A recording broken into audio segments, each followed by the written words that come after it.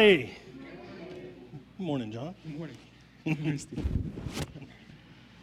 Please turn in your Bibles to 1 Corinthians 13. I bet you know a little bit about this passage.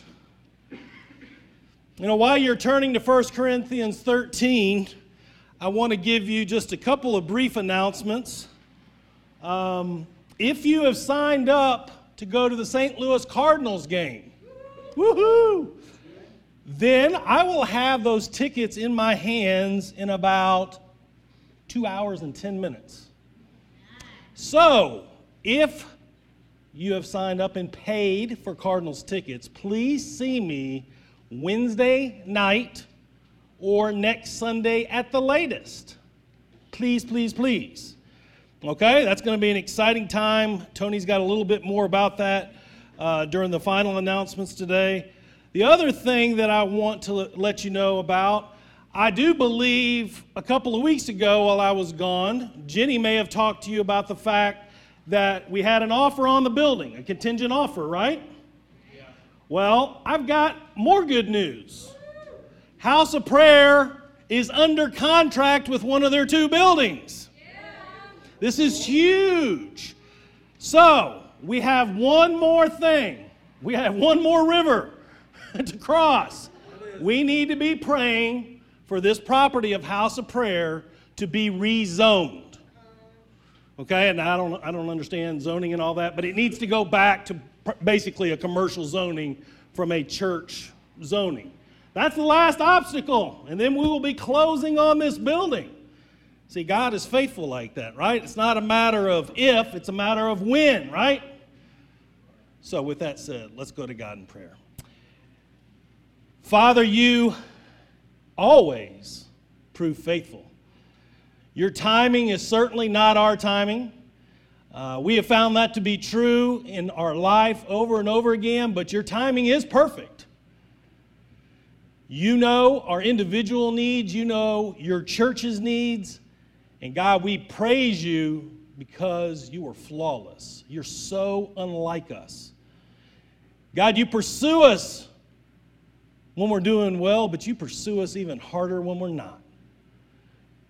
We don't love like you, but yet we long to learn. Expand our hearts to love like you, to be patient like you, to be holy like you. Thank you for being patient with us while you continue to work on our hearts. Father, there is no area that we don't invite you into our life. And God, if we've done that, please show us so we can repent of it, because we need you in every way. God, I thank you for each person here today. Father, whether they've been worshiping you for 40 years or 4 months, I pray you bring each one of us closer to you through our worship together, through your word, and through our relationships. We love you, Father. We pray this in Jesus' name. Amen. 1 Corinthians 13, we often think of this as only a passage for marriages, right? And it does work well in the context of marriage, but in the bigger context, Paul wrote this to the church in Corinth and how to have godly relationships with one another. Let's look at it together, starting in verse 1. If I speak in the tongues of men of angels, but do not have love, I am only a resounding gong or a clanging cymbal. If I have the gift of prophecy and can fathom all mysteries and all knowledge, and if I have a faith that can move mountains, but do not have love, I am nothing. If I give all I possess to the poor and give over my body to hardship that I may boast, but do not have love, I gain nothing. Love is patient. Love is kind. It does not envy. It does not boast. It is not proud. It does not dishonor others. It is not self-seeking. It is not easily angered. It keeps no record of wrongs. Love does not delight in evil, but rejoices with the truth. It always protects, always trusts, always hopes, always perseveres. Love never fails, but where there are prophecies, they will cease. Where there are tongues, they will be stilled. Where there is knowledge, it will pass away. For we know in part and we prophesy in part, but when completeness comes, what is in part disappears. When I was a child, I talked like a child. I thought like a child. I reasoned like a child. When I became a man, I put the ways of childhood behind me. For now we see only a reflection as in a mirror. Then we shall see face to face. Now I know in part, then I shall know fully, even as I am fully known. And now these three remain: faith, hope, and love. But the greatest of these is love. You know, even as I was reading that, convicted when Paul talks about if we're mature, we're always doing these things. But none of us is fully mature. None of us is Christ. So none of us always does these things. But that's the goal, right? You know, you may have heard before, you fill in your name. Like, you know, starting in verse 4, you could say, Steve is patient. Steve is kind. And that's always a convicting test to do, isn't it? But you can also do it towards other people. Am I loving towards John? Am I patient with Derek? Do I dishonor Kathy? You see, it takes it to even another level, doesn't it? In the first 3 verses of chapter 13, Paul says that love is more important than spiritual gifts, knowledge, faith, generosity, or even a willingness to die for Christ. Paul said that. Steve didn't say that. Paul said that. Going on in verse 4, Paul tells us that love is patient. Love has a long fuse, so to speak. Love is slow to boil. Love counts down before it blasts off. If you were describing the world that we live in, would you describe it that way? But even deeper, would you describe your heart that way? It's challenging, is it not? You know, I heard a story about a woman waiting at a bus stop one day, and she saw a gentleman that wasn't exactly nicely dressed, pretty shabbily actually, and she saw another man go up to him and give him money. And watching this man give him money, it convicted her, I need to do the same. So she went and handed him $10 and say, never despair, never despair. Well, the next day, same bus stop, the man she had given the money to came to her, and he gave her substantially more money than she had given him the day before.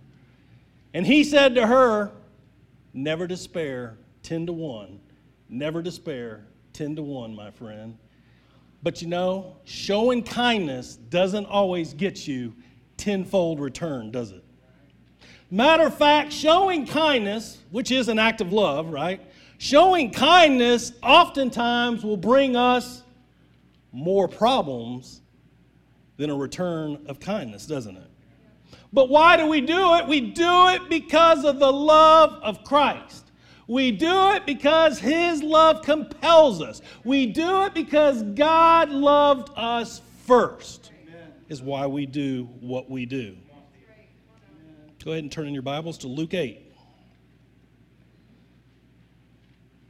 Now, we've looked at these 2 stories in Luke 8 a couple times over the years, but it fits in to what we're talking about this morning, expressing kindness to one another.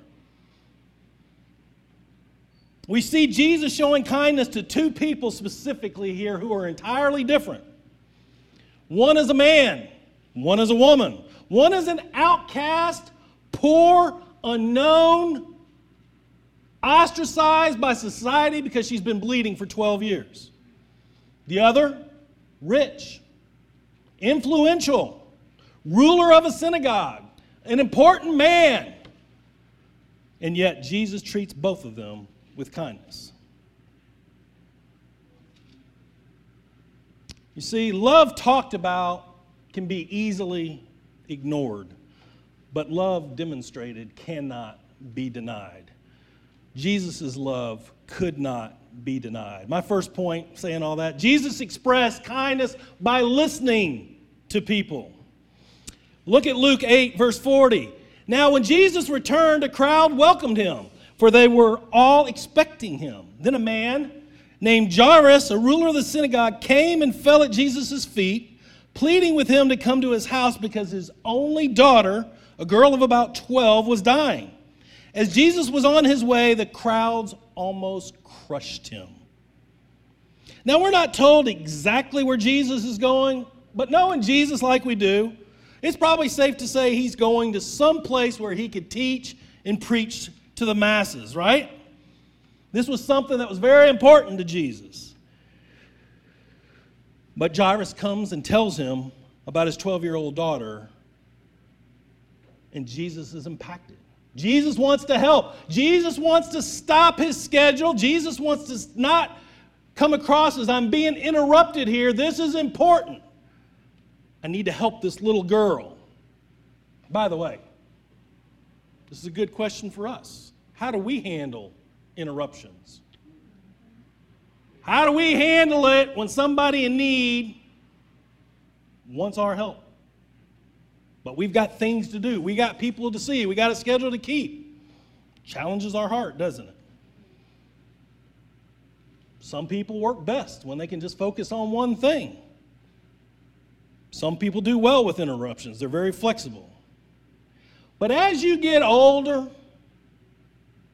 I've noticed, as I get older, I should say, that those interruptions oftentimes are for me. Those interruptions are for my heart. Those interruptions are to humble me. Those interruptions are to help me serve somebody else. Those interruptions get my heart back in the right place. Can you relate?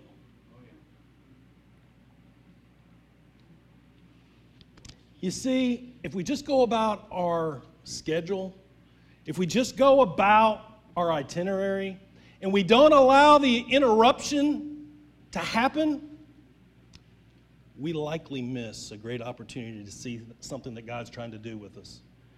Do with us and do through us with somebody else. Be interrupted often, brothers and sisters. I haven't figured it all out yet. I'm preaching to myself. Verse 43, and a woman was there who had been subject to bleeding for 12 years, but no one could heal her.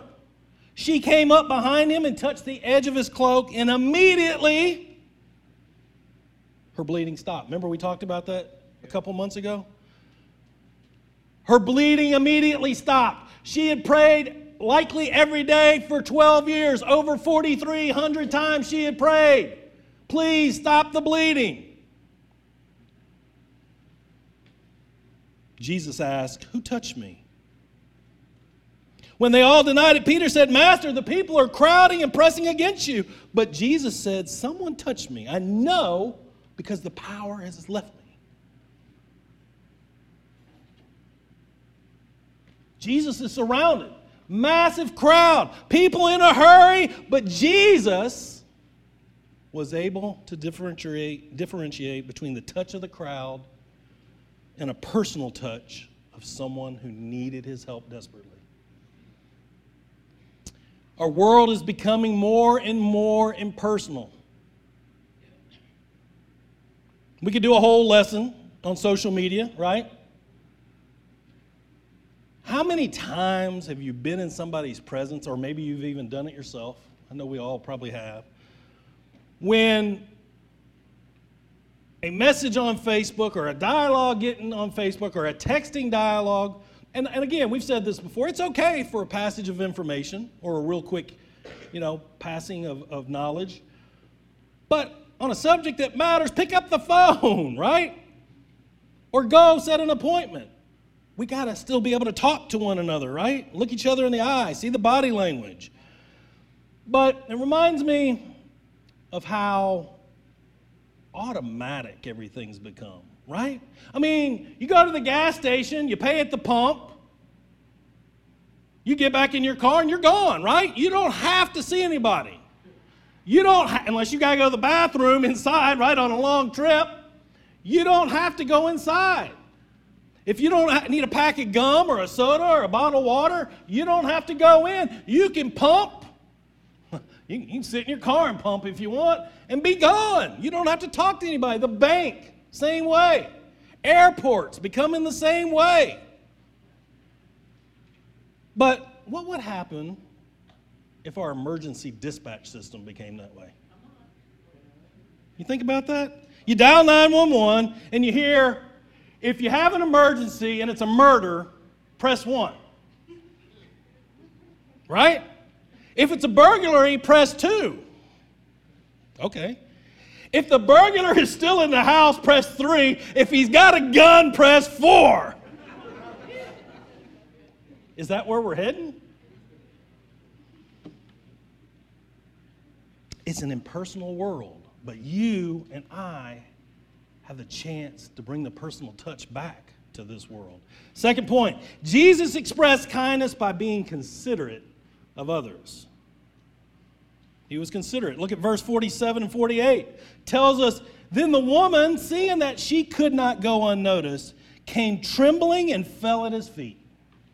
In the presence of all the people, she told why she had touched him and how she had been instantly healed. Then he said to her, daughter, your faith has healed you. Go in peace. Remember now, she's unclean. She's an outcast. She was treated like somebody that had leprosy. Probably not living with her family for 12 years. Her self-esteem had to have been shot, right? All-time low. But Jesus doesn't treat her like an outcast. Jesus is impressed with her faith. Jesus has time for her. Jesus has the same time for her that he has for Jairus and his daughter. Pretty amazing. I imagine she poured her heart out to him and Jesus listened. Are we good listeners? You know what? Sometimes we think we have to have all the answers. And sometimes I tell people, I don't have the answer, but I know the one that does. Let's pray. I don't have all the answers, but it's probably in that book you're holding this morning, right? But I can listen. I can care. I can empathize. I can do that. I can grow in that. You know, we pass each other and say, how are you? But do we have the time to really listen if they want to give us an answer? If they want to. If they're not going to give us the fine. Do we really care to hear the answer?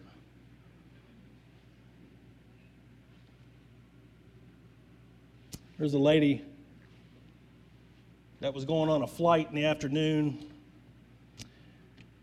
And her son had gone to a movie earlier in the day, and he came home and he wanted to tell his mom all about the movie. And he was long-winded and he gave it every description. I mean, he just went on and on and on for several minutes about every detail of this movie. And she was like, I got to get packed. I got to get to the airport. She's thinking all this in her head, right? She's not listening to her son. And then she gets a phone call right when her son's done telling her about the movie. And it's a neighbor wanting to tell all about this experience she had on vacation. And she's describing all the places she went, and all the people she saw, and all the money she spent. And she's going on and on and on. And she, the lady on the phone's not listening. I mean, she's got the phone up, but she's not hearing her friend. So finally, she gets her bags packed. She heads to the airport. And the taxi driver talks about all his day. And she's just like, where can I just go to get away from people?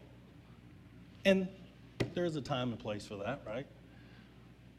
but it can't become our overall condition of our hearts. Jesus often withdrew to places to be alone with God, but he always re-engaged, right?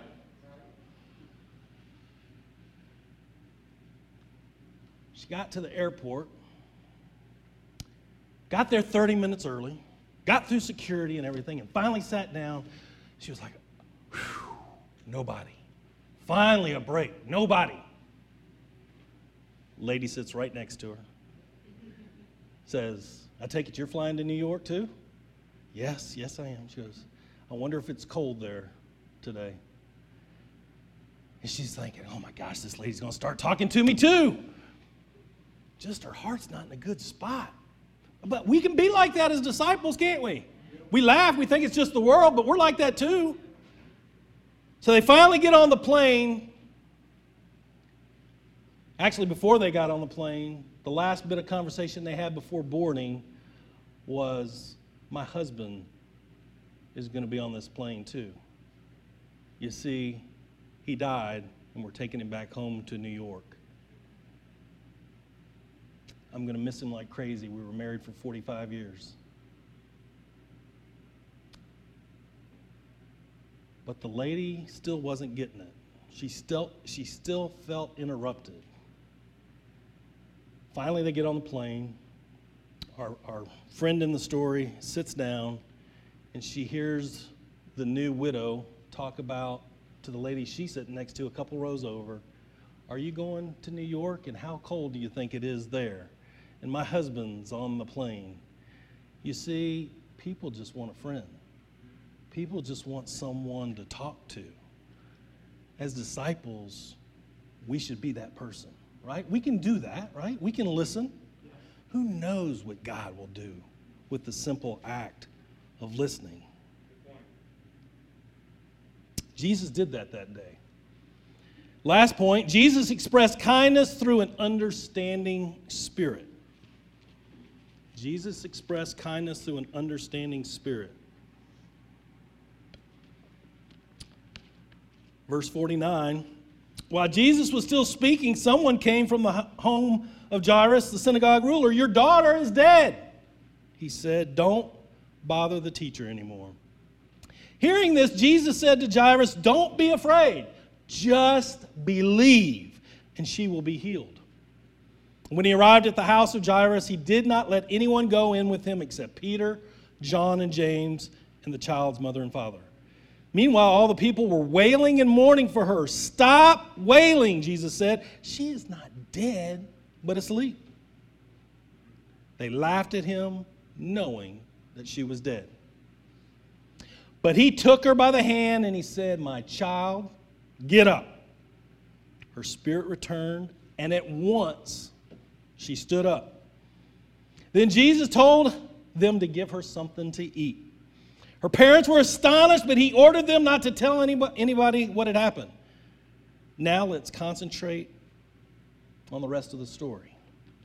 You see, this miracle is exceptional, right? We praise God for miracles. But notice what Jesus did after the miracle was over. He said, don't tell anyone what has happened. You know, some of the most disturbing words in the English language are only 4 words long. I told you so. Isn't that arrogant? Isn't that pompous? It's fun to speak it when you're on that end of it, right? And you relish it. I get to tell them I told you so. But it's really prideful, isn't it? If you were Jesus, wouldn't it have been tempting to say, I told you she wasn't dead. I told you she was just sleeping. I told you just to believe. Jesus doesn't do that. You got to remember now, they made fun of him. They mocked our Lord. And he still was humble enough to rise above it. They mocked him, and he remained humble. Sometimes it takes a lot less for us to become prideful, doesn't it? Yeah. What would we have done if we were Jesus? I told you so. Don't ever deny what I can do. Watch this. I'm not even done with her. Wait till I get a hold of y'all for making fun of me. What would we have done?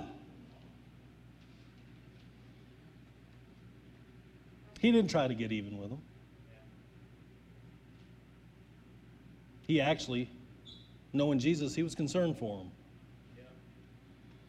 He didn't try to glorify himself. Instead, he extended grace. He extended kindness.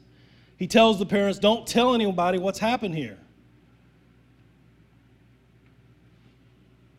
So as we get towards the end, I tell you a quick, funny little story. 6'10" cowboy walks into McDonald's and orders a half a Big Mac. The lady at the cashier is like, half? I can give you a whole one. I want a half a Big Mac. Can you make it happen? She's like, I don't know what to do with this. I don't know if we do that. So she goes and gets the manager. Says, what do I do with this? I got this big, clumsy cowboy at the front ordering a half a Big Mac.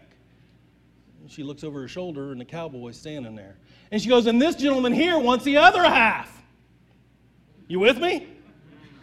Sometimes we got to be quick on our feet, right? Sometimes we have to be, all the time, we have to be prepared about what we're going to say. We have to be wise with how we choose our words. We have to be spot on and ready for those situations that throw us off. So the last story I'm going to tell you today is a story of some construction workers working on a vacant lot across from a hospital. They're a few weeks into the project, and on the third floor that they're working on, they look out one day and they see a window in the hospital, and they see a poster in the window that says, "Hi, my name is Lisa." They're like, wonder what that's all about. But the next day they bring in poster board and they all sign it. My name's Ray. My name's Jim. My name's Larry. My name's Bobby. On and on and on and on. Right? Next day, little girl, how are you guys doing today? Is it hot out there? You guys working hard? What are you building? They respond back to her. This is what we're working on. It's going to be an office center. You know, we're doing great. We got ham and cheese for lunch today, whatever it may be, right? They begin a dialogue. But see, one day after a couple of weeks of that, they noticed there wasn't a new message from Lisa. And the foreman went over to the hospital, went up to the third floor and talked to the nurse in charge of the floor, and they said, yeah, Lisa's taken a turn for the worse. We've had to place her in intensive care. We don't know if she's going to make it. And eventually Lisa died. Several days passed, and there was a note or new poster board put in Lisa's old room that said, "Thank you, Bobby. Thank you, Larry. Thank you, Jimmy. Thank you, Ray, for loving my daughter enough to show kindness." You see, just taking the time to do the simplest thing, we never know what God's going to do with that. It meant the world to Lisa in her last weeks on this earth. It had a lasting impact on her parents. See, love is kind. Love is patient. And we need to learn to love one another because we've got to learn to love a fallen world. But we've got to love each other first, right? We get to practice on each other. We will mess up. I will mess up. I have messed up. You will too. Thank goodness for God's grace, right? We've got to learn to be kind and patient and loving. And like Anthony said in his communion, what is it we're supposed to learn? What is it we're supposed to learn through whatever trial we're going through? It keeps coming back to me. Expand your heart. Love people more deeply. But I don't think that's just for me. I think that's the call for all of us. Jesus demonstrated his love for us while we were still sinners. He died for us. The least we can do is learn to listen, empathize, and be patient with one another. Amen? Amen. That's the message. Anthony's going to close us out with a couple of announcements, right? Just a couple, and a closing prayer. Love you guys. Thank you for letting me share the word this morning.